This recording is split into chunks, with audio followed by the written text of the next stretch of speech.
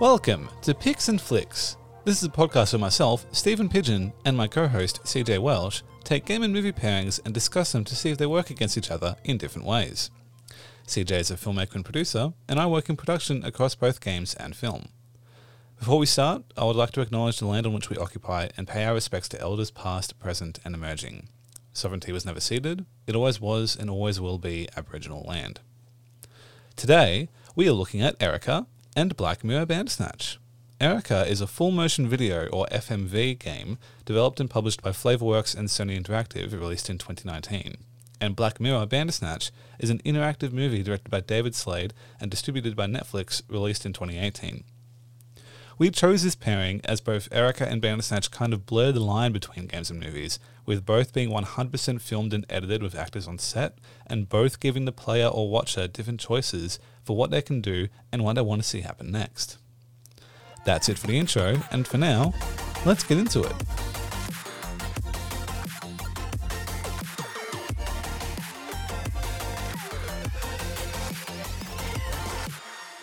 How do you want to kick it off? What did you do first? I suppose technically I did Bandersnatch first when it came out, but when I went back to it for this, I did Erica first. Okay, yeah. Did you prefer one over the other? Oh, definitely. In the end, yeah, definitely. I preferred Bandersnatch a lot more. Really? To Erica, yeah. Which I surprised myself because, as you know, I'm a pretty avid video gamer. And so I was surprised that ultimately after doing a run of Erica, I was like, I don't want to do this again. I did not want to replay it. I was like, it was entertaining, but it was not a good game. Like, it's a very interesting experience, but I didn't enjoy it as a game. Whereas Bandersnatch, when it first came out, I must have played it like, and again, it sounds weird to say played it because it's much more of a film. No, but play it. I guess we'll get into the blurred lines of film and game. That's another topic that I have that I want to bring up at some point. Is like, how do you define a game? And like, would you define Bandersnatch as a movie or a game? Because it's marketed as a movie, but like, it's a game. I feel like they're both something else. I think both Bandersnatch and Erica are simultaneously films and games. Yep. And what I found was that Bandersnatch feels like a gameplay loop because it pulls you in to the story, and then it gives you the one control option to go do this. You can make a choice, right? And that felt gamey because when you failed, or there's no real fail state in Bandersnatch, right? Like, a failure is just a different ending, and then it allows you to rewind, and that felt like a gameplay mechanic. And it actually requires you to fail and go back, and it incorporates your failed pathways when you go back and continue with things. Actually, that's a really good point. Yeah, so full disclosure, I didn't actually play through Bandersnatch again this time because I had played it so much last time. So I got my wife to play it for the first time. Oh, that would have been... She'd never done it before. Yeah. So I got her to do it, and I watched her, and I tried not to egg her on or give her any ideas. But it was interesting because, yes, she failed that very first major choice at the workplace where he says, do you want to work here or do you want to work from home? And it's interesting because the game doesn't punish you for choosing that. It just says, like, that's a bad choice, and it lets you rewind. And she was like, oh, so, like, I failed. And it's like, does it feel like you failed? And she goes, no. I was like, right, the game doesn't actually let you fail. It just sort of says, like, that was a boring ending. Let's try again. Well, to me, in that scenario too, because like when I played it for the first time, I did the same thing and said yes in that choice, and it was like, oh, here's like the ending that you got from like this first choice, and to me that felt like, oh, so you're telling me that was the wrong choice. Like, you as the game is telling me as a player, no, you chose wrong, go back and start again, which feels shit. But yeah, essentially it feels shit, but it does feel like a video game. Yeah.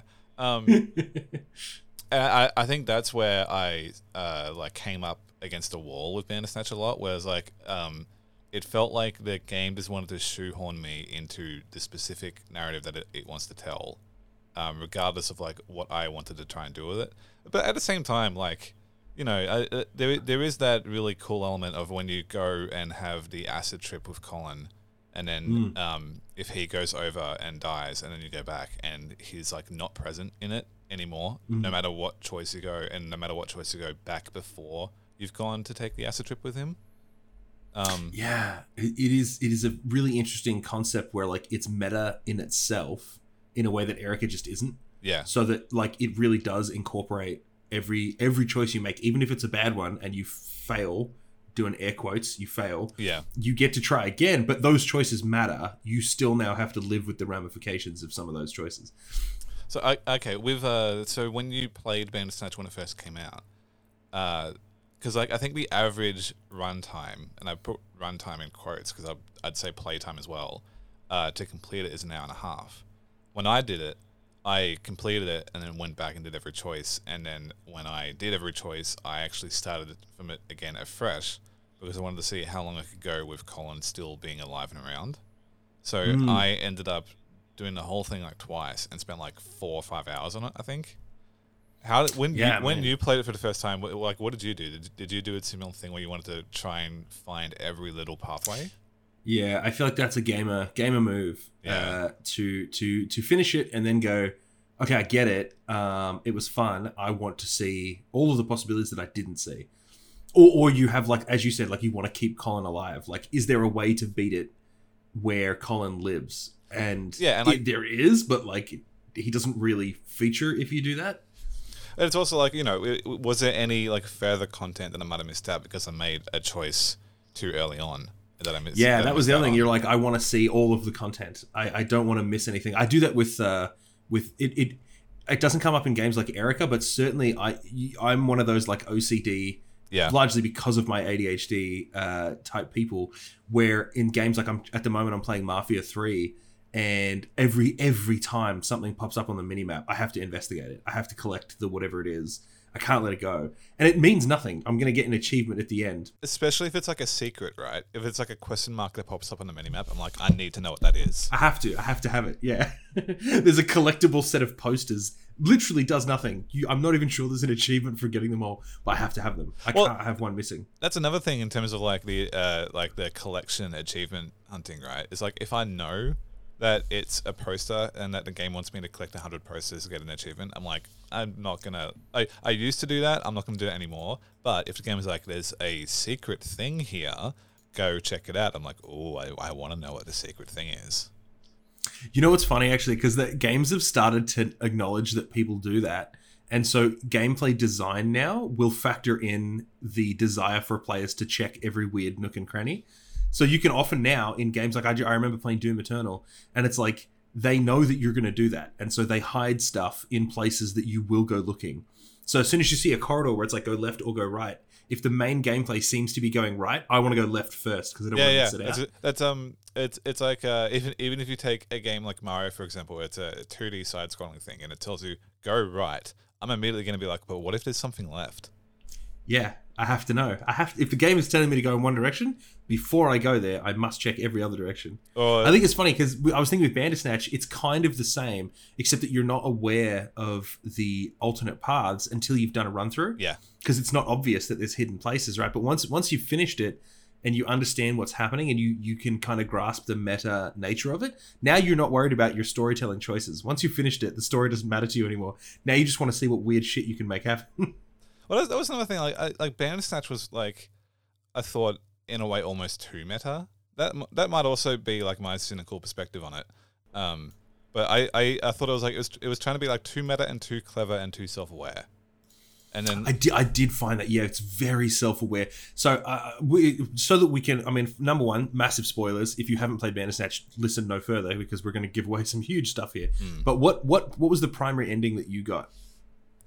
Oh, I think the first ending I got. Oh shit! I'm gonna have to like try and remember when I played it for the first time. You gotta go back in your brain, yeah. When I played it again the other night, I think the first ending I got was, I went with Colin to do the acid trip, and then I put myself over the edge because I didn't want him to die yet, and then I went back. And the game like very much wants you to talk to the psych about your mother. And I tried to avoid that as much as possible, but like the game will just bottleneck you into that choice. And then I think I went down the whole storyline where I'm at home working on a game, and the boss keeps calling you, and then I think Colin comes to check you, and I think I ended up killing Dad. And so that's one that most people get. Yeah, and chopping up the body. And that's how you kill Dad and don't have the body found. But then I think you go to jail in the end anyway. But that's the ending also where you get the best review for the game. Yeah, so that, you could argue that that's the correct ending in terms of if the game is about making a game, and then you have successfully made a game, you win. Because no matter what ending you get, it'll have that jump forward in time with the person reviewing your game, and it's always going to like tell you like how the game did and how many stars out of 5. And it's only that ending where you kill and chop up your dad where they call it the perfect game. Yeah, it's kind of like, as you say, like it is shoehorning you into it so that you're sort of aiming, or you don't know that you're aiming for that ending at first, right? Yeah. It's only after you've failed a couple of times and you always see that kid reviewing the game and you go, hang on a minute, that's the game telling me how I did. Yeah. The star rating that he gives the game is actually Bandersnatch giving me as the player a star rating. And also, like, you know, Bandersnatch telling you like you did like the great job with killing your dad. I think it's tying it into Black Mirror a lot. I've only seen the first season of Black Mirror. I haven't seen many other episodes. Well, that's the beauty of Black Mirror. You don't have to have seen anything other than 1 or 2 episodes, and it makes sense. Yeah, like I think the very first episode is one I watched with the UK Prime Minister and the pig fucking. That's a banger, yeah. And it's a bold episode to start off with, and I thought it was great. Especially because it later turned out to be based in reality. Did it? Oh, you didn't hear about that? Yeah, there was a whole... This is... Okay, I'm going to clarify this. I have not researched this at all, so don't at me tell me okay, your unbiased, unresearched thing. But what I remember is that not long after that aired, or it might have been a year or so after, there was a UK politician. He wasn't the PM, but one UK politician, actually, shit, maybe it was the PM, was accused of, in his college years, there was a dead pig at some sort of party, and he may or may not have like put his bell end in the mouth of the pig or something to that effect. I didn't read the details. Oh my god! You can tell I didn't read much of it, but I remember hearing it and going, "Lol, life imitates art, art imitates life. What a great, wonderful world we live in." It makes me think of like one of the more recent American Pie movies, and like part of their way of I forget the term, but like bringing on a new people into the fraternity, and like it's meant to be a joke, and they're not meant to actually do it, but like it's putting them locked by themselves with a sheep in the barn, and then they're meant to come out of like a used condom, and it's implied that they fuck the sheep, but most people will just jerk off into the condom. Most people, but not everybody. And then there was like one character that actually fucked the sheep, and it's, didn't think we'd be going into bestiality this quickly, but here we are. Oh man, well, we're talking Black Mirror. It's a key point of the show. Yeah. It's literally the first episode. Actually, I remember hearing, it might have been an interview with Charlie Brooker where he was talking about how they nearly didn't make that the first episode because of how confronting it was. Or it might have been that, I can't remember who it was like BBC4 or somebody was like, we don't want that to be the first episode. And he was like, it's going to be. That's what we're doing. I think it's actually, for Black Mirror, it's perfect for the first episode because it's taking a really bold stance and being like, this is what we're doing. Like, if you're ready to sign up for this, get ready for a fucking wild time. Yeah, it draws a line in the sand. If you're not into this, you should not watch this show. And then what was it? The second episode was the one, like the futuristic, everyone's in their like TV cages and constantly having ads at them. I'm pretty sure, yeah. That was either second or third, yeah. That's such a good episode. I do, okay, to loop it back to Bandersnatch, though, this is an interesting thing because it talks about a win state, right? And that does feel very Black Mirror in that the game has a lesson for you. Like it has something it wants to teach you, and that's a very Black Mirror / Twilight Zone type thing. There's a moral. It's a parable. It's a fable. It's not enough to just finish it. Yeah. What do you think it's trying to teach you? I'm not entirely sure, but it's something to do with changing the past and accepting the past to move forward in the future. Because the other ending, the ending that Kathy got while I was watching her play, she died a couple times or created fail states and then ended up playing through. She went to the psych, and there's something in here about how my wife's a social worker, so she was not afraid of that outcome. She was like, I'll talk to the psych. That sounds like a very healthy idea. Let's do that. Sure. And she ended up, as soon as the psych session started, and she was like, this is not entertaining. Why did I choose this? Like, she realized that it wasn't a fun gameplay move, and she's not a gamer, so that was a really interesting thing for her to realize. Is that like, oh, if I just treat it as a movie, this is boring. And then the movie Bandersnatch tells you wow, this is really boring. If you were being watched, surely they would want something more entertaining. And the options that pop up on the screen are just yes or fuck yes. So it's very much shoehorning you into making a yes decision. But of course, my wife, she flips from, okay, we'll treat this like a serious movie, to, oh, it's definitely a game. Okay. And so she went with fuck yes. And it erupts into like this big action scene, this big fight scene. And of course, you end up, he wakes up late at night and he remembers this thing from Colin during the acid trip about how mirrors let you travel through time. And he goes into the mirror, goes into his past life, moves the rabbit so that he can find it, so that he's no longer late for the train. And so it gives you this whole plot line of how to like prevent your mother from dying, but then you realize you can't prevent her from dying, but you can get on the train with her. And so Kathy's ending was a good ending from the sense that the kid dies, the main character dies, but in his mind, he went back in time and he died on the train with his mum, so he's happy. And it's like, that's a win state. So it's interesting that it is trying to shoehorn you into one direction, but there are multiple win states. If you want to finish the game as your win state, you can do that. If you want to salvage the relationship with your mother, you can do that.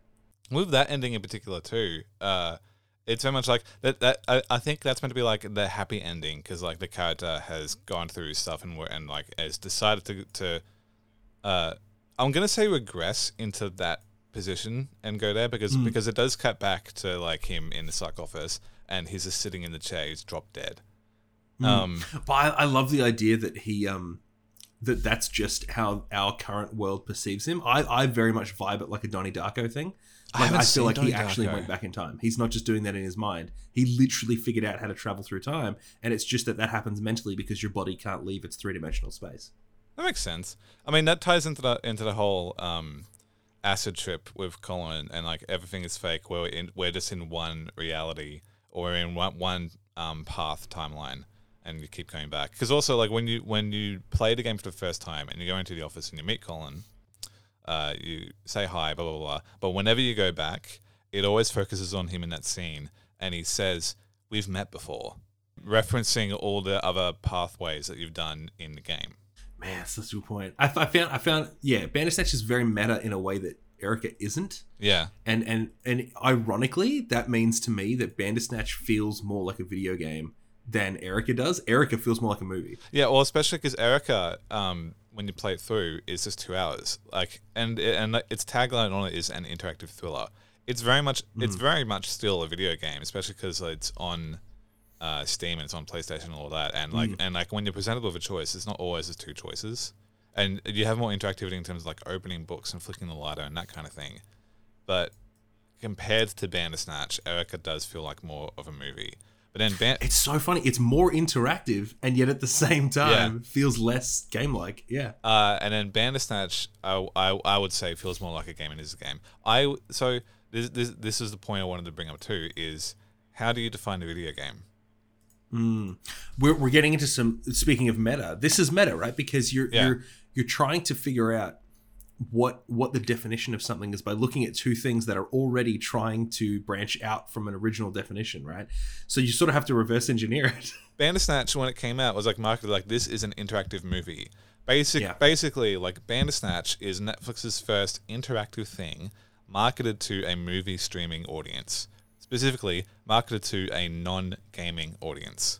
Whereas Erica is an interactive movie made for and marketed to a video game audience.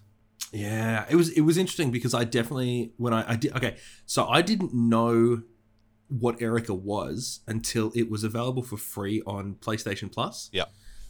So I knew what it was prior to this podcast, but if I go back in time a bit, when I first saw it, I just grabbed all the PlayStation Plus games when they come out. I just grabbed them because it's a free game, whatever. So I had it downloaded. I didn't know what it was, and I booted it up to play it, and it was like, do you want to use your phone to play this? And I was like, what are you talking about? Oh, is that to do the controls? You can control it using your phone. Because I played it on Steam, so I just did it with my mouse. I don't think it works on Steam, but on PlayStation 4, you can download an app, and it's called like Erica PS4 or something like that, and you can control the game from there. But it gets awkward because I had a lot of technical issues. Obviously, when this first came out, 5G wasn't a thing. Yep. And so your PlayStation 4 console cannot connect to both a 4G and sorry, I'm thinking of the wrong thing here, not 4G, 5G, a 2.4 gigahertz or a 5 gigahertz Wi-Fi connection. Can't do both, right? You have to pick one. Yep. So the problem is, of course, my phone is connected to my 5 gigahertz Wi-Fi because it's faster, and my PS4 is on my 2.4 gigahertz because I don't play online with my PS4. So they're technically on a to make matters network. more confusing. Yeah, go on. Oh, that was it. They're, like your phone and your PS4 are on different Wi-Fi networks, even though So it's they're technically on the same household connection. They're on the same network, but the game can't figure that out. It can't find it. So even though they're all connected to the exact same Wi-Fi router, and my router uses the same connection, so it's not even a separate Wi-Fi thing that you have to connect to. If you look it up on your SSIDs, it's just one, because the software in the router automatically assigns something to the best possible network for it. So the problem is that then breaks the ability to use the phone. Can't do it. And the PlayStation was like, do you want a hotspot from your PlayStation? I didn't even know the PlayStation could do that. But apparently your PS4 can create hotspot specifically for this game. What the fuck? Just so you can use your phone on it. I mean, that's really good, but I had no idea that it had that capability. I know. I was like, what? I've had this for how long? I didn't know. Anyway, I finally gave up on the phone and I used the controller. And of course, on the PS4, it uses the touchpad on the controller. Right. So it's so stupid. It makes no sense. But it's obviously they're like, oh, PlayStation 4, it's got the touchpad that no other console has. It's a gimmick. We've got to do it, right? And it's so annoying. It just drove me insane. And to the point where it wasn't a fun gameplay experience. Yeah, right. So I put it down. I remember playing it for about 10 minutes when I first got it and was like, no thanks. So when we went back to it for this, I started a new game and I got further into it and I just was like, all right, I got to put up with the controls. Let's do it, whatever. And the thing that blew me away was like, it's so awkward at first and I hated it. But once you're like 20 minutes, 30 minutes in, you stop caring and you're just like, whatever, dude. Yeah, right. You know, you're fine using it. But it was a very interesting way because I'd never played a PlayStation game that's just the touchpad. No buttons, no triggers, no nothing. Like that was interesting to me. That made it feel more like it was trying to be a game than Bandersnatch. But at the same time, they remove so much of what could have been fun gameplay with the controller. Because keep in mind that the PlayStation 4's got the 6-axis control. It's got movement controls, right? Yeah. There's so much stuff they could have done, and they didn't do any of that. It just uses the touchpad. So they've almost taken a step back. That's so You know weird. what I mean? Like, if Bandersnatch had game controls, it would have been more like a game. Erica had that opportunity, and it didn't take it. That's so interesting. Because I have Erica on the PlayStation as well, but I haven't played it on there. I just played it on Steam, so everything was just like pointing and using the mouse. So I didn't have any of that technical barrier at all. It's all touchpad. And so to keep in like to put in perspective, right? You know, you're making choices on the screen. Yeah. And I gather on the Steam one, you got to move your mouse over the option that you want and click it, right? Yep. And also like so on PlayStation 4, yeah, go on. And also like when there's like movement controls on screen, like when you're opening a box, you're just like clicking and dragging with the mouse. Clicking and dragging, right? So on PlayStation 4, you don't do that. There's no clicking. Instead, you've got just the touchpad. And so when there's multiple options on screen, it's sort of like you have to find where your mouse is. So you have to like rub the touchpad a little bit to see where the little dot is. Yep. And then instead of clicking, you just move the little orb over to the option you want and then let it go. Yeah, right. And that locks in your option, right? And when you're trying to open books and stuff or turn pages, you're just swiping the touchpad. So it's super boring because you literally, the whole thing is you're just moving your finger, like swiping on, and that's why you can do it on a phone, I'm assuming, because it's that easy, right? But it's really boring. Does not work for me as a game. I was like, this is both a very slow movie and a very not interactive game. It is a very slow-paced movie. I know it says it takes 2 hours. Could have been 40, man. Come on. Well, that's the thing. Like when I first played it a little while ago, I think I played it for 40 minutes and like just ended up playing something else because it was more interesting. And I didn't come back to it until I was doing it for this podcast. It's also interesting with what you said about Bandersnatch and also like Doom and stuff, like going in and then trying to get like every little pathway. Erica wants you to do that. Like it wants you to play again and do the other things. And I did once, so I got 2 endings. I was not inclined to do it again though. I did it once. So what endings did you get on Erica?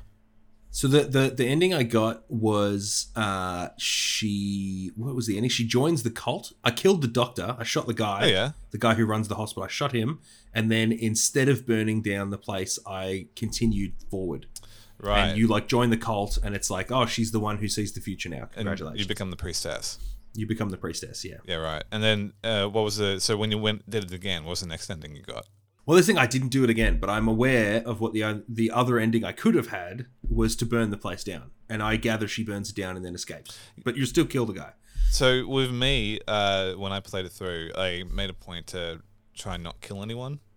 So the first ending I got is like when you have the head guy at the point where you killed him. I didn't kill him.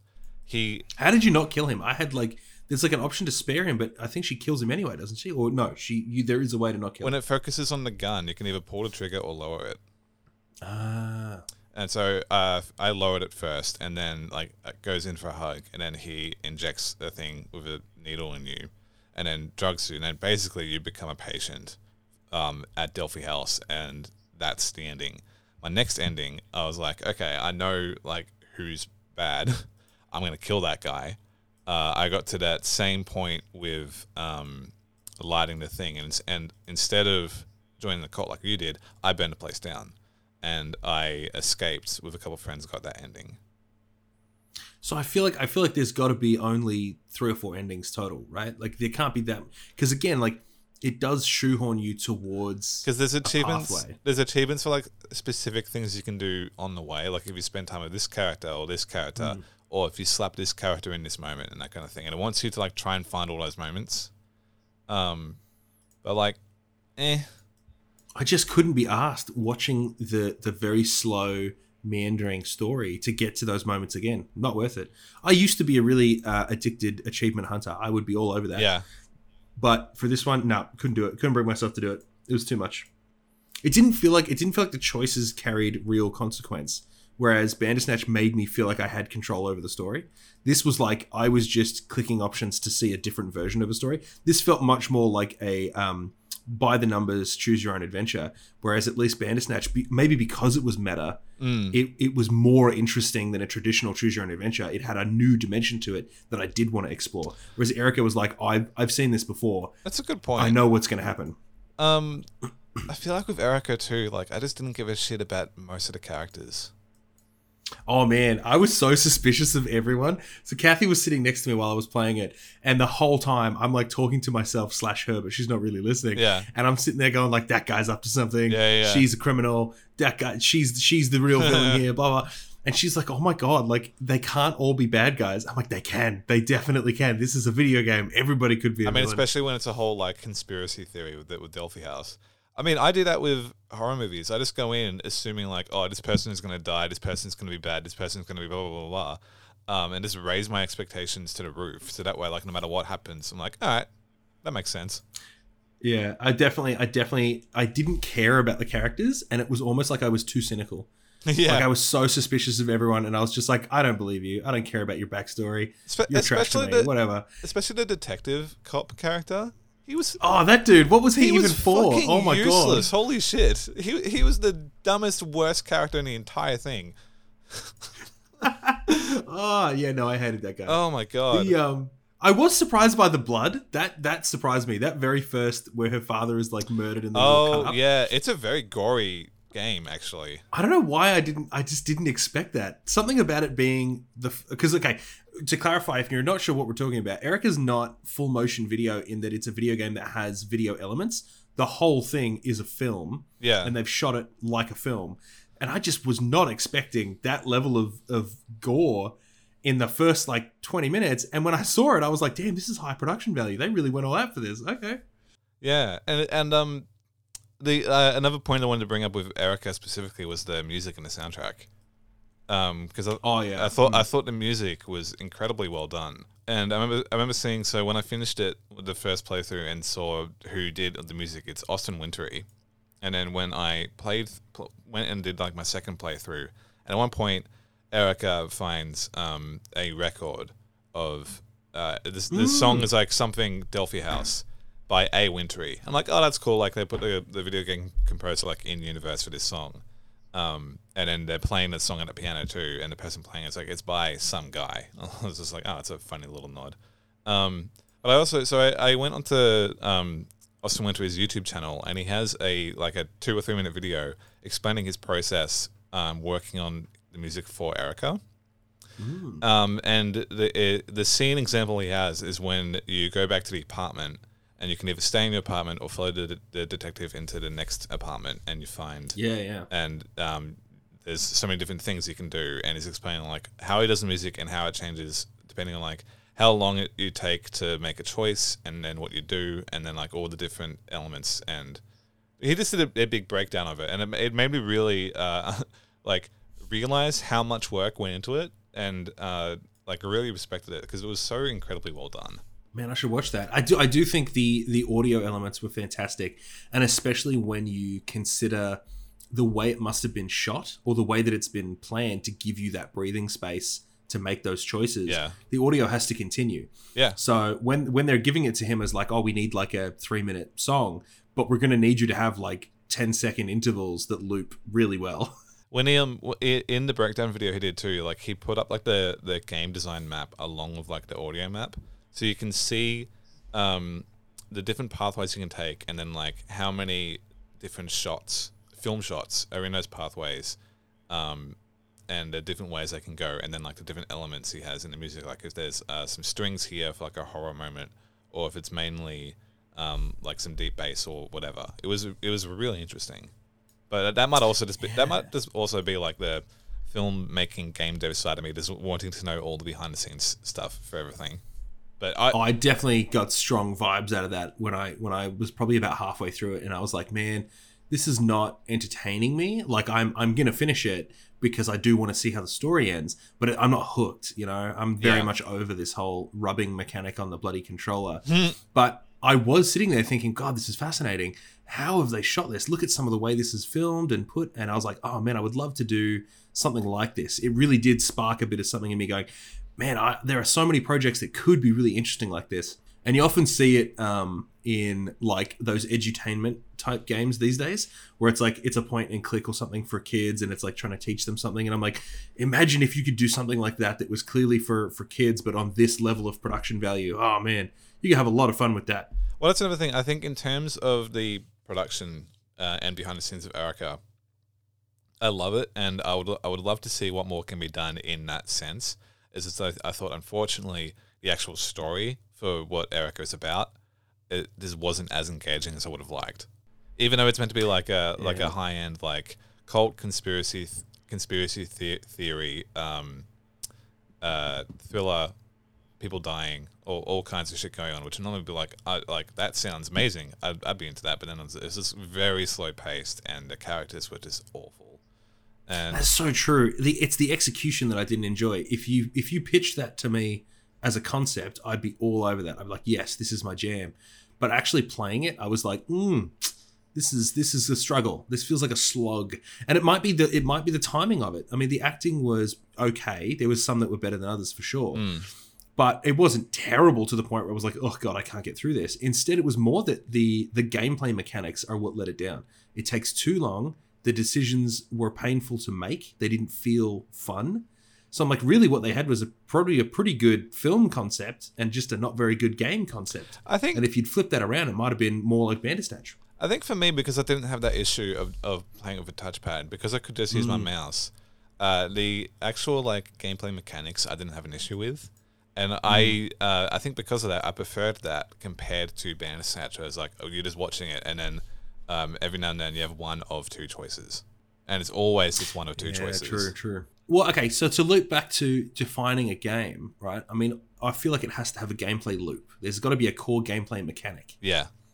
Right? Because if you don't have that, is it really a game then? No. So for Bandersnatch, the core gameplay mechanic is that you choose between one of two things, and then you see how that choice plays out. That's it. That's the gameplay mechanic. But then it also really makes it important that you choose and go back and do other things. And incorporates that. Yeah, because it incorporates that. It loops back in on itself when you get to remake the same decision with better knowledge, right? Yep. So that's an interesting thing where its core gameplay mechanic is a loop. It's inherently a loop. With Erica's one, it doesn't. The core gameplay mechanic is the same basic conceit. You have to make a decision, but it doesn't necessarily loop back on itself, and it doesn't seem to have that. It doesn't feel as fun. Whether the choices themselves aren't as entertaining, Or, because, I mean, if you think about it, Erica, the major choices you get are things like open this book, do this other thing, go here. Whereas in Bandersnatch, you start with stuff like choose your breakfast cereal, but then it's like, do you want to murder this guy? Yeah. Do you want to pour tea over your computer? Erica only gets to those key, massive, momentous decisions much later on, where it's like, murder this guy, or there's the bit where it's like, follow this person into their apartment. Yeah. But it never felt like I could. Okay, well, actually, this is maybe it. Maybe Erica doesn't have a fail state at all. Like, I don't think it gives you an option that can end the game early. No, no matter what you do, you'll be going through the entire thing, and the movie will end where the movie wants to end. Maybe that's the definition then. Maybe for a game to be a game, you have to be able to fail it. I like how I'm describing Erica as a movie. Yeah, I kind of feel, though, I feel like in the end, Bandersnatch is the game and Erica's the movie, even though on paper that should be flipped. Okay, so that was an interesting point you just brought up. The way do you think what makes a game is that there should be a fail state? I think you have to have a fail state for it to be a game. If you can only win it, then it loses the inherent gamble or the risk, right? There's no incentive. There's no risk incentive. You have to have a risk reward for it to be a game. I have to either feel worried that I could fail, and so I'm trying to win, or I'm attempting to achieve something and there's something in my way. With Erica, there's nothing ever in your way. It's very much a paint by numbers. It's handed to you. And that makes it feel less like a game and more like a film, because in a film, it's handed to you. You can't fail a movie. Yeah. It's really interesting. I remember in high school, I asked my mate the same question, being like, to you, what makes a game a game? Like, how do you define a game? And his answer to me was, it needs to have good narrative. And I looked at that and I kind of like poked and challenged that a bit, being like, okay, I know for a fact that the game you play most is FIFA. Yeah, I disagree on the narrative thing. Yeah, FIFA, number one. Also, if you're saying a game is defined as a game by having a narrative, how do you separate that from a movie or a book or a TV show? Yeah. There's so many games that don't have a narrative. There's one on the Switch that I've been playing recently, which probably does have a narrative, but I just haven't worked out what it is. Yeah. It's called Baba Is You. Oh yeah. And it's a puzzle game, right? It's a hard puzzle game. If it does have a narrative, it is very weird. Like, it's a super esoteric narrative, if there is one. From what I can tell, it's just a gameplay mechanic that expands upon itself. Or what about things like I play on my phone Two Dots. I've been playing Two Dots a lot. Oh, I really like that. Two Doesn't Dots. have a narrative. They tried to sort of paint one over the top where you're on some sort of journey. Yeah. But it's not. You're matching colored dots. That's the game. Well, here's another thing too. So you said fail states. I actually disagree with that. Because I think there's a lot of games that you can enjoy that don't have fail states and don't have that hard like lockout system. Well, it doesn't have to be a lockout system. I'm just saying there has to be a way to not succeed, right? What are your examples? Hit me. What do you got that doesn't have a fail state? So Samurai Punk is a game called Feather, where you're just flying around as a bird in this environment, and you're uncovering different secret areas and going and like taking things and stuff. And even if you like fly down and crash into the thing, it'll just like take you back up into the air, and it's just a calming, relaxing, flying around game. That's a really interesting point, actually. Now that you've said it, I can't think of off the top of my head, but something like Journey on PS4, for example, I'm sure that's got a fail state of some sort at somewhere where you can be attacked by an enemy, but it doesn't actually like end the game. No, it just like pushes you back 2 seconds or whatever, and you do it. And that's again. the thing. In that example too, it's a very gentle being like it'll just push you back. It won't end the game for you. So I think most games do have fail states, but I don't think what makes a game is having a fail state. Oh my god, then we're wrong. What how do you define a game? Oh my god. Is it you're blowing my mind here, Stephen. Oh my god. I think this entire thing, because this is a debate that people have endlessly, and it's entirely subjective. I think honestly the base thing I can boil it down to, and I can't really get it any more finer than this, is that it's interactive. Yeah, maybe that's it. Maybe Erica just doesn't feel interactive enough. Actually, that's a good point. I don't know what it was like on Steam. There's moments where you have to like reveal a picture or something. Yeah. And you have to sort of like rub to do it. I bet you had to like hold the mouse button down and just like point it everywhere on screen. Gotcha. Like, so on the basically the same PlayStation, thing you do on your phone. yeah, exactly what you do on your phone. On the PlayStation, it's the same on the touchpad on the controller, but of course the touchpad on the controller is very small. Yeah. So you end up just doing this. You can't really see what I'm doing, but I'm just rubbing my hands together. You're basically just rubbing the whole palm of your hand over the touchpad continuously. It's really boring. It's like you're jerking your PlayStation off for no one's going to come. It's boring. And I found that to me was kind of that was almost the fail state of the game, was that I sat there and went, ugh, again with the rubbing thing. Okay. So maybe it's that it needs to be interactive, but the interaction has to be fun. If it's not fun, then it's not a game. Or it needs to be engaging, right? So that's interesting that you said that like to you is a fail state. But that might also just be like a mechanic that you're coming up against a wall. So it's could be. But then is that a mechanic that doesn't work and is therefore a fail state? I don't think it's a fail state in terms of the game design, but it's a fail state in terms of like it's not working for you. Like it's not that's not an intended thing. So like I think that's where and like that other definition comes in. I'm trying to think of. Go on. I'm just like trying to think of other games that don't have fail states. Are we gonna have comments on this? Can people give us examples? Yeah. Tweet at us. Give us some examples of games that either don't have fail states or of things that you think are games that don't seem to have a gameplay mechanic. Also, just like let us know what you think in terms of like how do you define a video game? Yeah, how do you define a video game? I think it is fascinating. You don't need a story, and you don't need necessarily a fail state. Yeah. But I feel like you might need to have one or the other. Like, does it work? Could you consider something that is a game? Well, Feather that I brought up earlier doesn't really have a story either. No, but it has a mechanic of some sort. You're interacting with it. It's doing something. It definitely has like a core gameplay loop and a mechanic that like you as the player like here's what you do. But that is also I think similar to what I was saying earlier, being like here's the interactivity for you the player to have. I think like that in itself, like it's being interactive makes it a game. Which in that sense, Bandersnatch is a game. The other interactive stuff that Netflix has, they have the interactive Kimmy Schmidt special, which I tried out, and that's true. Yeah. I think so. I haven't watched Kimmy Schmidt, and I don't think I like it because I played that, and I just did not have a good time. Oh no, you will. Honestly, it's a brilliant show. Is it? That is not an example of the quality of the show. Okay. That is I loved the Choose Your Own Adventure one, the special, but I loved it because I'm a massive fan of the show.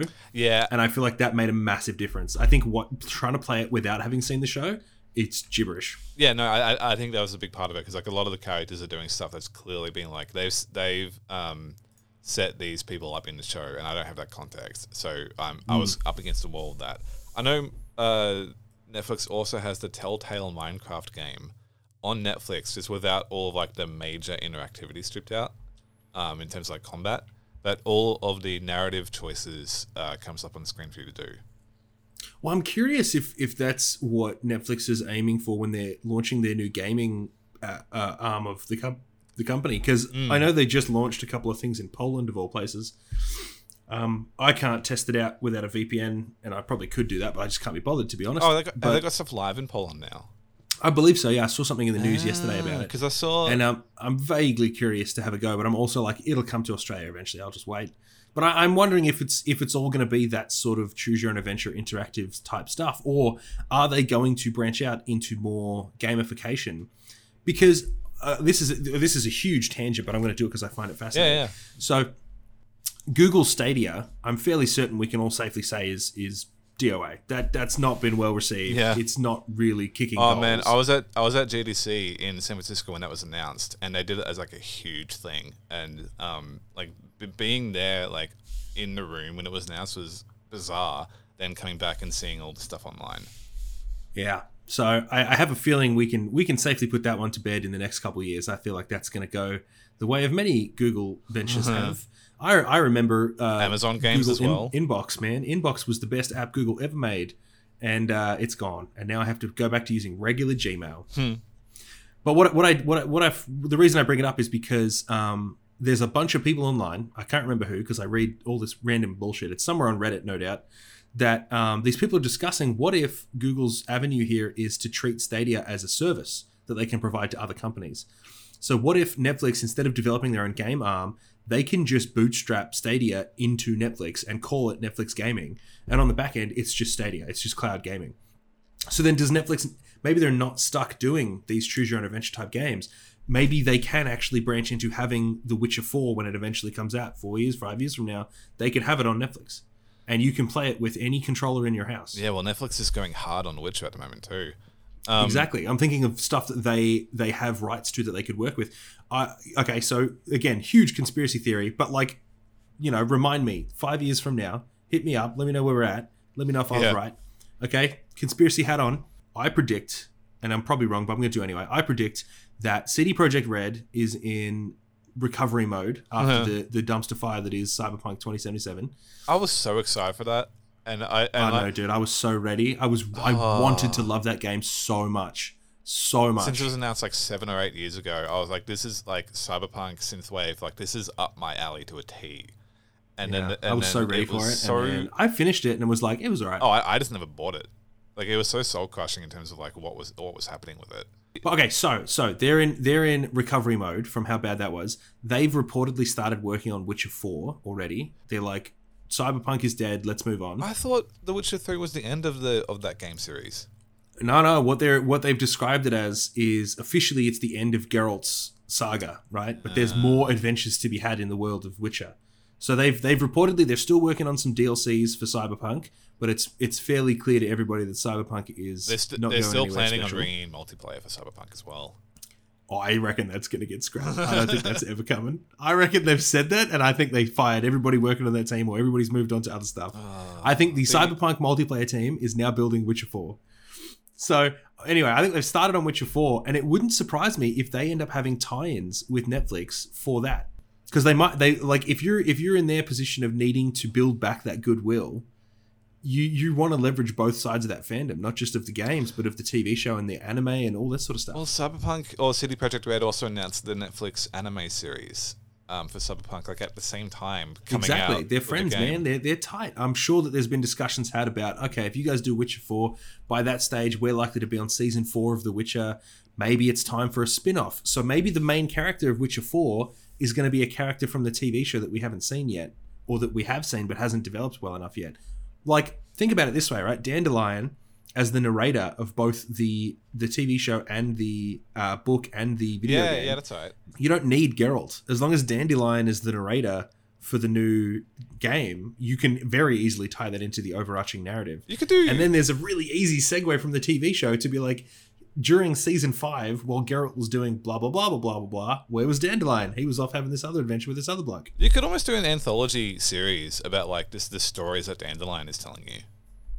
I mean, a lot of people brought that up and talked about, what about Vesemir, right? And so they're like, if he's going to be in the anime and he's the main character of the anime, why not have a completely different Witcher? Yeah. Be a different, and we could go back 100 years, 200 years. Vesemir is going to be in the next season of the Henry Cavill one. Oh, that's great. I'm looking. Do we know who it is yet? I think so. Hang on. I can quickly look it up. My other thing... But you can hold me to that. I'm going to bet $10 that that's what happens. That Witcher 4 is somehow tied to the Netflix show, or that there is a Netflix tie-in of some sort. Okay, Kim Bodnia from Killing Eve is playing Vesemir. Oh man, I don't know who that is. I probably should. He's like, so have you seen Killing Eve? Yeah. Yeah, so the blonde girl, her like mob father figure. Oh, he's great. He'd be a fantastic Vesemir. Yeah.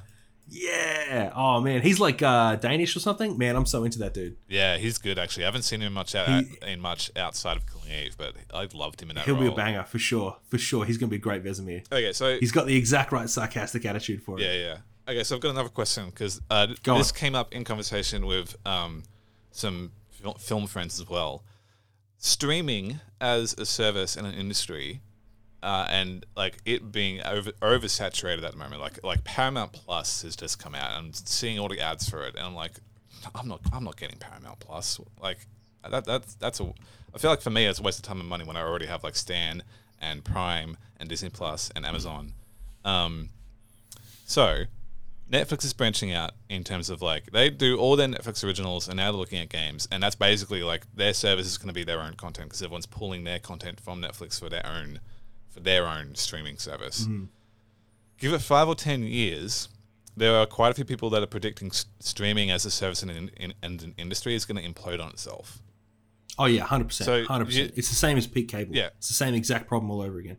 Netflix has, and not just Netflix, streaming services have become the very problem that they sought to solve. Yeah. Because because they didn't solve the actual problem, right? A huge part of Netflix and of other streaming services is to try to solve distribution problems. Yep. Which lead to things like piracy. And so they're like, okay, how do we eliminate piracy? Most people pirate stuff because they can't get access to it. That's like, there's a lot of research that backs this up. I'm literally sitting next to piles and piles of papers that look into this because it's part of my higher degree at the moment.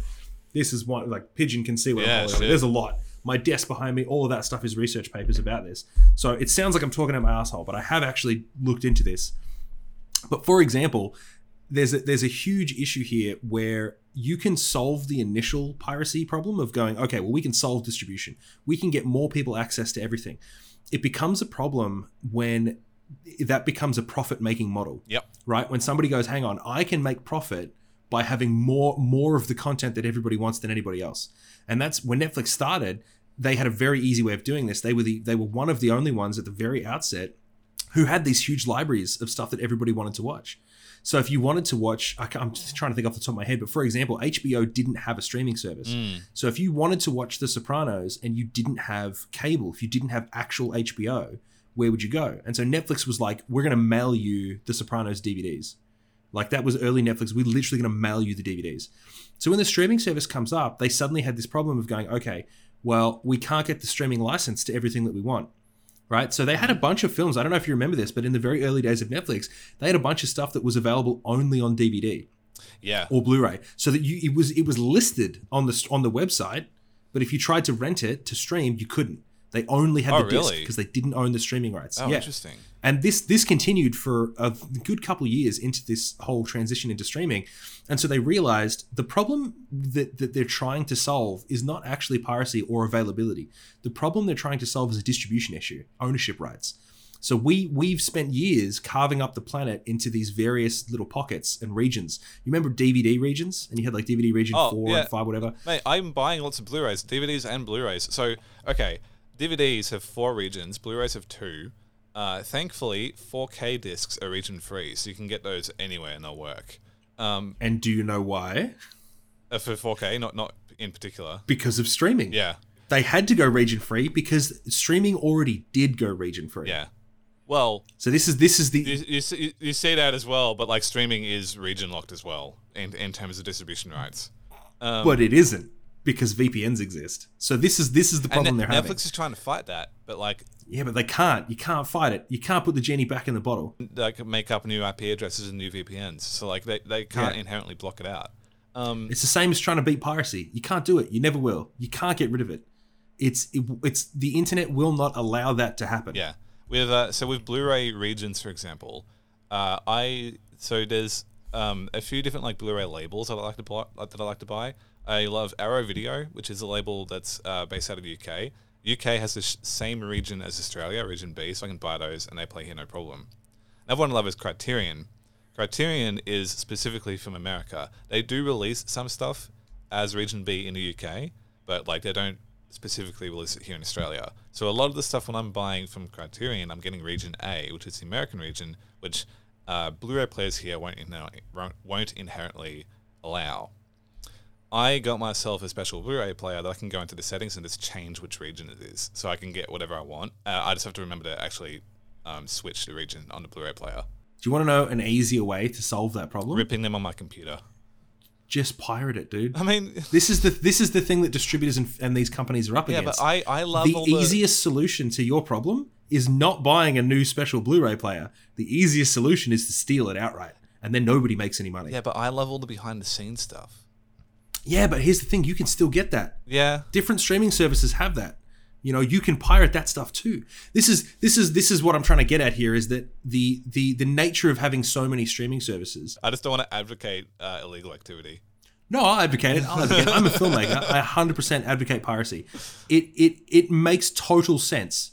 It is logical to pirate things, right? And it baffles me that the industry here hasn't wrapped their heads around that yet. Well, I mean, they're not competing against other regions. They're not competing against other streaming services.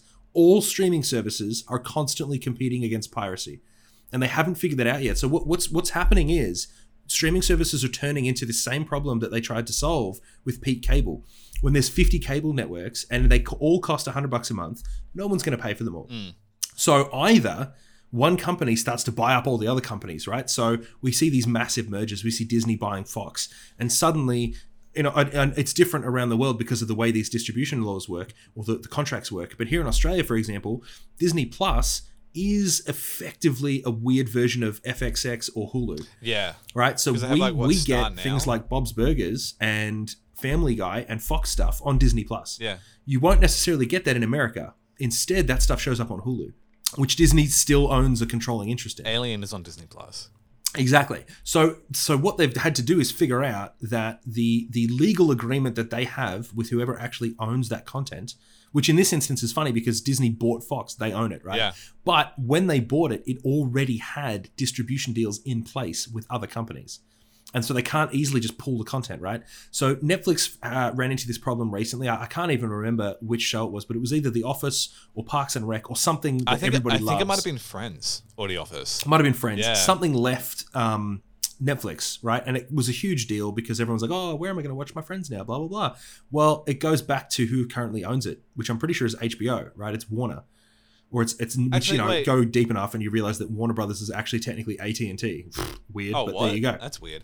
I'm thinking about that specific example as well, and now I'm thinking it might have been The Office, but I could be wrong. But whatever it was, is Netflix's like the time on the rights for it stopped, and Netflix was offering them millions of dollars to have it for like the next year, but they didn't because whoever owns it wanted to make their own streaming service and have that as their big thing.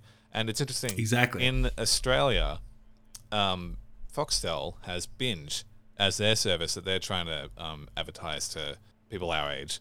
And all the ads they have for it, it's basically like, we have The Office and we have Harry Potter. If you want to watch those, you got to use our service.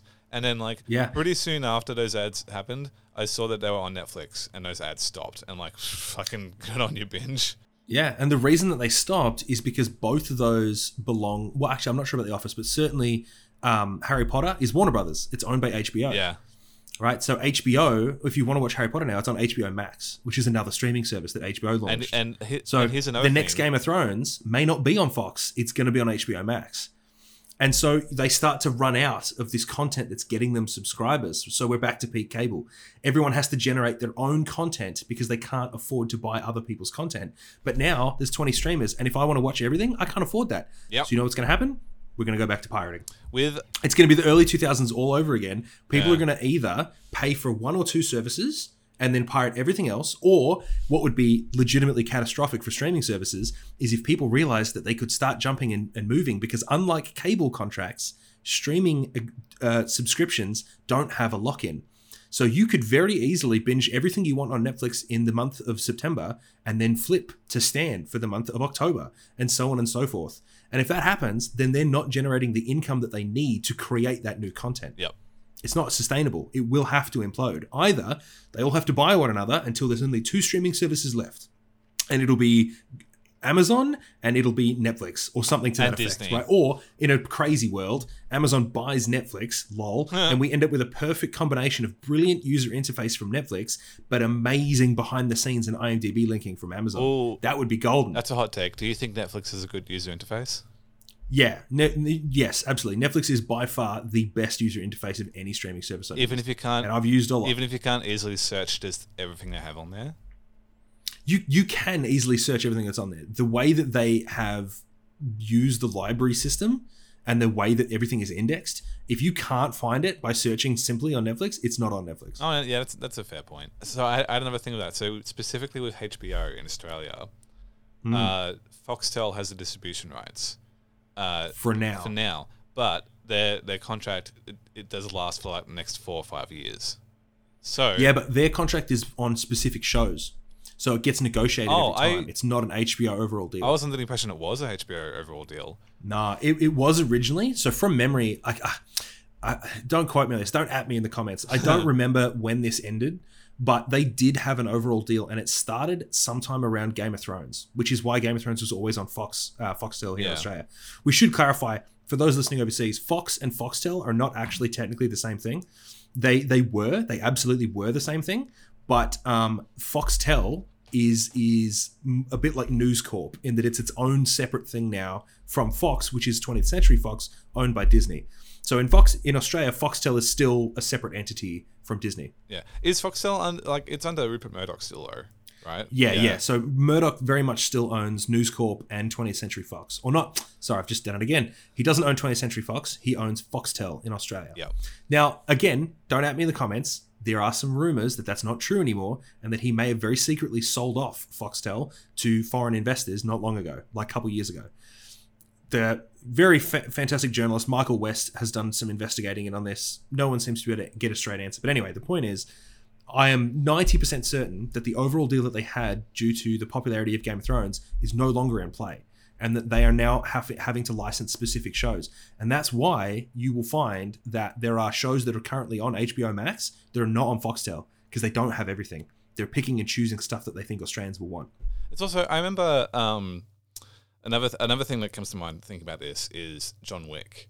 So when either the first John Wick came out or John Wick 2 came out, it came out in America, and then it didn't come out in cinemas here until like 6 months later. Man, it's brutal. I got a worse one though. The Lego Movie. We made that in Australia, and we still didn't get it for over 6 months after its release. It's actually fucked. I remember talking to someone about John Wick, because they knew someone who worked on the distribution for the movie, and they asked, and this is what they told me. It's like, this is like, they asked this person, and then they told me it's like, it's a bit through the grapevine, so take it with a grain of salt. But they asked the person working in the distribution, like, why didn't you release it in Australia at the same time as America? And the answer was, Australians pirate anything anyway, they're not a priority. I mean, I've had that conversation with people before where they, I'm talking to distributors, I'm talking to other filmmakers, and it's usually other filmmakers who say this sort of stuff because they don't really get how distribution really functions. Yeah. And so they'll say stuff like, oh, Netflix and quotas, and we need to get the money back in the market, and blah, blah, blah, blah. And they don't realize that from Netflix's perspective, we're nothing. Australia does not matter to them as a business. Yeah. It's a really simple mathematics equation to figure out how many people live in Australia that are of an age that would be reasonably expected to have a Netflix subscription, and then realize that only half of them actually do. That's how much money Netflix makes out of us. It's not enough. This is some really interesting stuff that's been happening in this VPN fight, right? Netflix realizes that they can't really beat VPNs. There's a whole bunch of stuff on the back end there which makes it largely impossible. What they can do is IP blocking.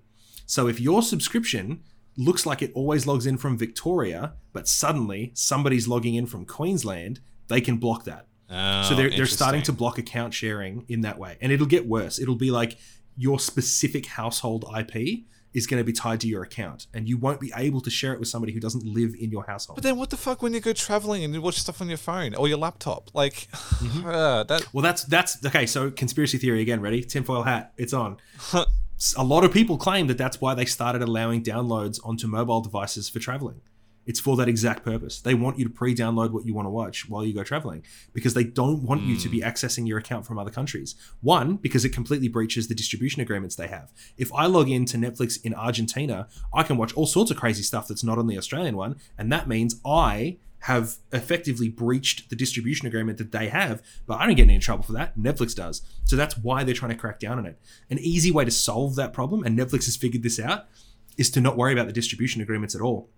Instead, they want to buy content that they own worldwide. Yeah. They don't want to have stuff that's licensed to specific regions. So this loops us all the way back to DVD and Blu-ray regions.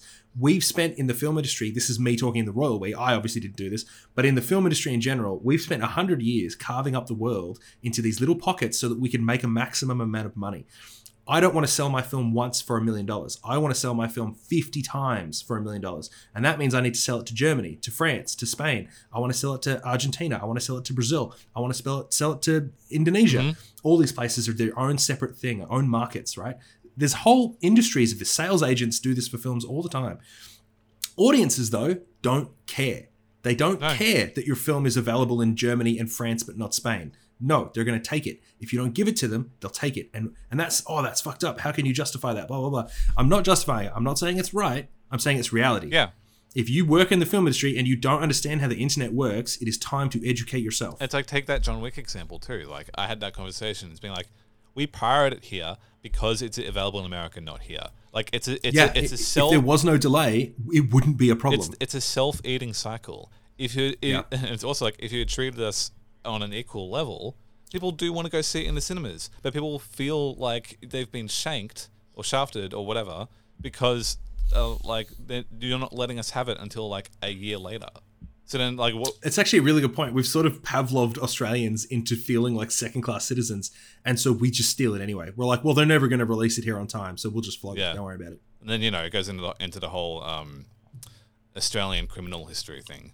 Yeah. It's definitely an Ouroboros here, where we've got the industry treating us like criminals, and so we then behave like criminals, and the industry goes, see, look, Australians pirate everything. There's no point releasing it in Australia. They're just going to steal it. And we're like, if you gave us the stuff, but it doesn't matter, because at the end of the day, this will all implode no matter what, right? Because the idea of a subscription streaming service that has 50 competitors is not sustainable. There's not enough.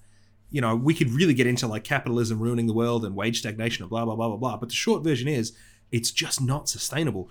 The amount of new content that they have to put out in order to get subscriber numbers to either stay or increase. Like, did you see this year or last year was the first time that Netflix subscribers didn't increase year on year? Like, it's beginning. Yeah. We're seeing the beginning of this happening now. I'm not surprised. There is a peak saturation that is possible for streaming. And when you reach it, you're either having to generate more and more content, which means the quality decreases, right? And then it's a bit shit, and then people leave anyway. Or you switch to a video on demand style. And I again, don't at me on this, but I'm going to predict within the next 5 years, we will see more streaming services either convert or emerge as video on demand instead of being streaming. So instead of being a monthly subscription, you buy your films one-off. It gets into a whole thing of like digital rights management and ownership. And I think that's really the key actual problem that piracy solves, right? And that's what distributors are actually up against, is ownership of the product. Who owns it? Who can buy it? Where can they buy it? Well, piracy solves all of that immediately by saying, I'm going to pirate it, and then it's mine. I can do whatever I want with it. Like, I can give it to a friend. I can put it on my phone. Anything. That's an example with Steam too. And I think like this did the rounds a couple months ago, or maybe last year or whatever. But when you buy something on Steam, you're not actually buying a copy of the game that you own. You're just purchasing the rights to be able to play it on Steam's platform. Steam can at any point just remove your access. And I do want to put a pin in this because I want to have a whole session about this. Yeah. I definitely want to talk about digital rights ownership in depth. But what I do want to do now, I want to loop it back to Bandersnatch and Erica. Yep. And I want to do this by saying, if I own Erica on my PS4, and there is a much deeper argument here, again, don't at me in the comments, I'm aware, I don't technically own Erica, blah, blah, blah, blah, blah. We know, we'll talk about that in depth in another episode. But I have a copy of it. I have a digital copy on the hard drive of my PlayStation. With Bandersnatch, I don't. I don't own that. I never owned that. It's always only available via a Netflix subscription. If I cancel my subscription, I'd lose access to Bandersnatch. Yeah. Now, that's an interesting dilemma to have. We can talk about this thing and talk about Bandersnatch, and there's a public record of it. There's YouTube videos of it. Mm-hmm. There's all sorts of stuff that makes it very clear that this product exists. If Netflix were to delete Bandersnatch, it's gone forever. Oh, you just made me... No one else has a copy of Bandersnatch. You've just made me think of another specific Netflix example because, you're subscribing to their service, but whatever they have on their service, they can change at any point. Any point. Did you watch 13 Reasons Why when it came out? I did. I watched the first season. I never saw the rest, but I saw the first season. But and that season had a lot of backlash because of the suicide scene, and a big content warning for people. I'll put one specifically for this in the intro as well. Oh man, if you're not aware of what happens in 13 Reasons Why, huge content warning. So wow. They show the suicide scene, and the camera doesn't cut away, right? and there was a huge amount of backlash, blah, blah, blah, and Netflix later actually edited that scene and removed that scene from the show, which I would probably argue is a good thing, but it brings up that question in the thing, like, this has been, like, regardless of the product. So this, I want to say that, I want to stress this isn't specifically arguing for this show in particular, but if they have any show and they decide to edit or remove or change it in some way after having finished and released it, like, what does that mean in terms of, like, if here's our finished product that gets reviews and all that, but then later on, here's, like, the different, the one that we want to do now instead. I know Disney has done a lot of this with their old stuff too. Yeah, this is. I mean, okay, Disney is killer for it. Disney does it all the time, and you know, this is actually, it folds in onto itself because George Lucas with Star Wars is killer for this. Yeah, right? And Disney just runs with it. They do the exact same thing. But there's something to be said about this in video games too, where we treat them differently. Video games are constantly getting patched and updated, and we don't generally consider a modern video game to be a finished product per se until its final patch. But when is its final patch? Who knows? Well, right? especially if it's a games as a service, like Apex Legends, for example. The game is free, but it's constantly like, here's like the current like season battle pass. Here's the new thing that's happening now. Here's what we're going to be changing and removing and adding in the future.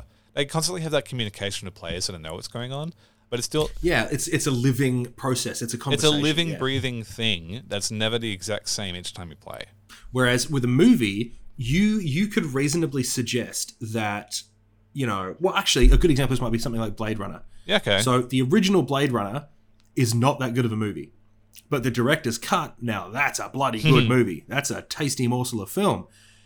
There's a very good argument to be made that some films deserve to have a second chance, that they weren't done properly the first time, or they weren't finished. They needed more time in the oven. The Zack Snyder Justice League, it's the exact same scenario, except in this case, it was the incredible vocal outcry from the fans that got it done. Yep. So you start to think about this, okay, there is a case to be made that we should allow artists to revisit their art and to do it properly, right? What I don't agree with is someone like a distributor or and this is, you know, as a film producer, this is me shitting in my own backyard here, but the idea that a production company or a producer should be able to go back and change a film because it's good for the marketing or it's financially beneficial, that doesn't feel right. That feels very gross. Because then you're talking about things like, okay, if we go back and edit 13 Reasons Why and we cut that scene out, or we edit that scene so that it's no longer so impactful or confronting, have we made the show worse in order to address public outcry? Or did we actually fuck up in the first place? Well, you know what else happened? Because I watched season 2 of that show as well. I didn't watch anything after that. But in season 2, before every episode, they have like the characters being like, if you're experiencing like depression or any of these things, here's like ways you can reach out for help. They didn't have that in the first season. And arguably they really should have. They probably should have, yeah. And I mean, okay, so maybe that's the point here, is that they didn't do it properly the first time, and so they've gone back to fix it. Having said that, though, I do think that fundamentally changes the nature of the work, right? And so it goes from being this super confronting, incredibly full-on depiction of suicide, and maybe in a very poor taste way, right? Maybe it should not have been done that way. I'm not going to advocate one side or the other. My point is more that it hasn't been a thing that we've been able to do for a long time, to be able to completely remove the original version of something. Even today, people still, and again, this is hilariously thanks to piracy, we still have access to the original Star Wars films. People have copies of it online. People have done fan edits to undo some of the modern reworkings of Star Wars. And so we don't lose that. There's an archival essence to that. There's a historical value to being able to access the original version of something that has been altered. If we go back and start doing this without telling anyone, like how many times has Disney edited something on Disney Plus and not told anyone? Probably 100 times. There was a really good example with The Mandalorian where I can't remember, there was somebody's leg in frame. So there's like a leg in a pair of jeans in one shot of season 2 of Mandalorian. And within 24 hours, it was gone. Well, it's a similar thing with the coffee cup in Game of Thrones.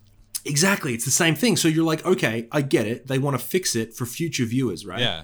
But there should be a record that happened. Yeah. Like that's part of history now. You shouldn't be able to erase that. And now they can. They can effectively go back and either delete films entirely. And like I said, if Bandersnatch goes, It doesn't exist anywhere else. Because Netflix is the original creator and distributor, they hold all the rights. Whereas things like Star Trek at the moment is in a really interesting pickle. Star Trek is on 2 different streaming services at the same time, and it's different. And the fans have started to notice, and they're pissed. Oh, wow. The version of Star Trek that's on, I think it's called CBS All Access. In America, it has slightly different edits. The episodes are shorter in some places for some reason. And at first fans were like, am I going crazy? Like, there's things missing from this. What's happening? And then they went back and realized it's still on Netflix in other countries. And so they went back and started watching it there. And they went, no, hang on. There's been major edits made to the original shows that they had not publicized. It's like they did it with Seinfeld. Yeah. They sped up Seinfeld in order to fit ad breaks in better. And so Seinfeld is different episode lengths on streaming versus on TV. The Simpsons on Disney Plus. All the original episodes are in 4:3 aspect ratio, but Disney zooms it in and crops it for a 16:9. And they did this with Buffy. And there's a lot of like visual gags and information that gets missing, and then you don't have context for stuff that happens in the episode. And like, I don't think Disney has fixed it. And there's been a lot of outcry for it. They have. There was a big thing about Disney went back and fixed most of it, but this is where you get kind of funny about it, because when they fixed this problem, it was a sweeping fix. It was like a bug fix. They went through and just went like, right, boom, every episode before now is in 4:3. What they didn't check though is that the original frame is actually bigger than that, and it matters where that frame is. Yeah. You can't do a sweeping change to fix that problem. And Buffy has the exact same issue.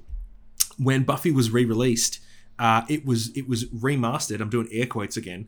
And what they done is they remastered it into widescreen without realizing that when it was shot for 4:3. They never intended it to work in widescreen. There's like light posts and stuff on the side of the frame. Sometimes there's crew hiding behind stuff on the side of the frame because they did not imagine ever that show would go 16:9. And so for them, safe frame was 4:3. So all that stuff has to be removed in post if you want to do it widescreen, or you have to play it in 4:3. And when they tried to fix it, they did a weird color grade to it. Oh. And if you go back and watch, there's scenes that are supposed to be at night that are like this weird blue color instead.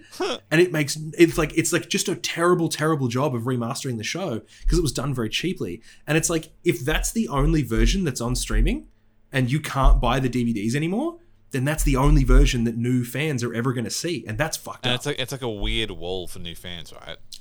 Yeah, that's fucking strange, man. Did you see also the backlash for Boyfriend Dungeon that just came out? I saw the backlash in that I saw the headlines, but I haven't played it yet, so I decided not to dig into the news. I have been playing it, and I've been enjoying it. So like at the very start of the game, it gives you content warnings, and like one of the options it gives you is like you can get texts from a character that is your mum in the game. It's all supportive, but it gives you the option because depending on like what your experience, like maybe you don't want to have a mother figure in the game, so like we can remove this if you want. And it also gives you a content warning that like some characters in the game, like there's like emotional manipulation and that kind of thing. And then it turns out one of the antagonist in the game is this kind of like Nazi-esque character that really wants to make moves on you and date you, and despite your rejections will like kiss your hand and do all this kind of stuff against your wishes. And then it goes into like a whole other thing even further than that. And fans are like outcrying, being like, you didn't give us adequate warning about this kind of content, even though there was like technically a warning. And they're calling out for the developers to patch it and either give the option to remove it or just remove it entirely. And there's a lot of fans that are really crying out for this. And there's this debate being like, should the devs give in to the fans? In my opinion, I don't think they should, because it's a pretty integral part to the story of the game. But maybe it's just more how to handle the content warning, but also how do you handle the content warning without spoiling stuff too much? Yeah, that's true. How do you do that in a way that retains the cohesion of the story elements? You want to reveal things at certain stages. Yeah, and quote unquote like the integrity of the art, right? Because content. If you say like this character kills this person, it's like, all right, well that's now also a spoiler. And if I know that's happening versus if I didn't know it happens, it completely changes the tone and the context. Yeah. I wonder about stuff like that where I just realized I don't think that Erica had a content warning on it. No, it didn't. And there's some pretty heavy stuff in that game, especially... There's some pretty heavy stuff in that game, yeah. I wonder if that's a sign of the times. When did Erica come out? I think 2019? So it's not that long ago. So it should. I would argue that you could. Yeah, August 2019. 2019, we knew about things like trigger warnings and stuff. That was happening in 2019. And Erica has a lot of like drugging people against their will. A lot of drugging, a lot of gaslighting. Yeah, a whole lot of that.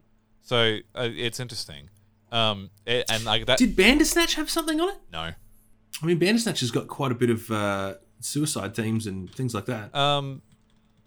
But also like that, like film stuff may not have that just because like they rely on the classification system. Which that's true. There's a heavy reliance on the classification for films where they don't need to do that. That's true. I also have like we've been recording for an hour and a half now, so I'm not going to get into this whole other tangent because I'll do it for another episode. But classification system is particularly Australians' classification system. I have a whole thing about. Oh, put a pin in that one. We're gonna talk about that another time. Absolutely. Let's circle back to that. I think in the end, I can safely say that both Erica and Bandersnatch, I think, are something new. I don't think that it's fair to say that one is a good game and a bad movie, or vice versa, because I think that they're both attempts at doing something that is new and we don't actually have a name for. Or they call it like an interactive movie experience. That's a terrible name. Somebody in marketing needs to spend some time and come up with a better name for it. Well, yeah, some sort of portmanteau of game and movie or something. I don't know, but do better. Come up with it because I do think there's a future in this. Yeah, there's more to this. There's possibility for this. I don't know what it is, but as a creative, as someone who makes movies and plays games, I want to do more of this. I want to see more of this. It was good in that front, and I'm absolutely engaged by the concept of it. Right. Erica, like the tagline on it is an interactive thriller. Bandersnatch, the tagline on that for Netflix is an interactive special. That I don't think they use the word movie, but like that's like they're going for that movie audience. Both of them, I think I enjoyed and didn't enjoy for different reasons, but I was engaged by both of them, and I definitely want to see what more can be done in that. This is not dead at all. It's the very beginning of something, and I can't wait to see more. And it's very much like blending that like what can be done in both film and games, which is entirely all my shit. I'm so here for that. Thank you for listening, everyone.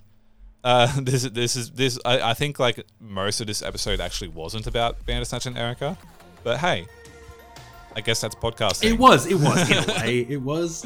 Streaming and distribution and piracy. Yeah, sick.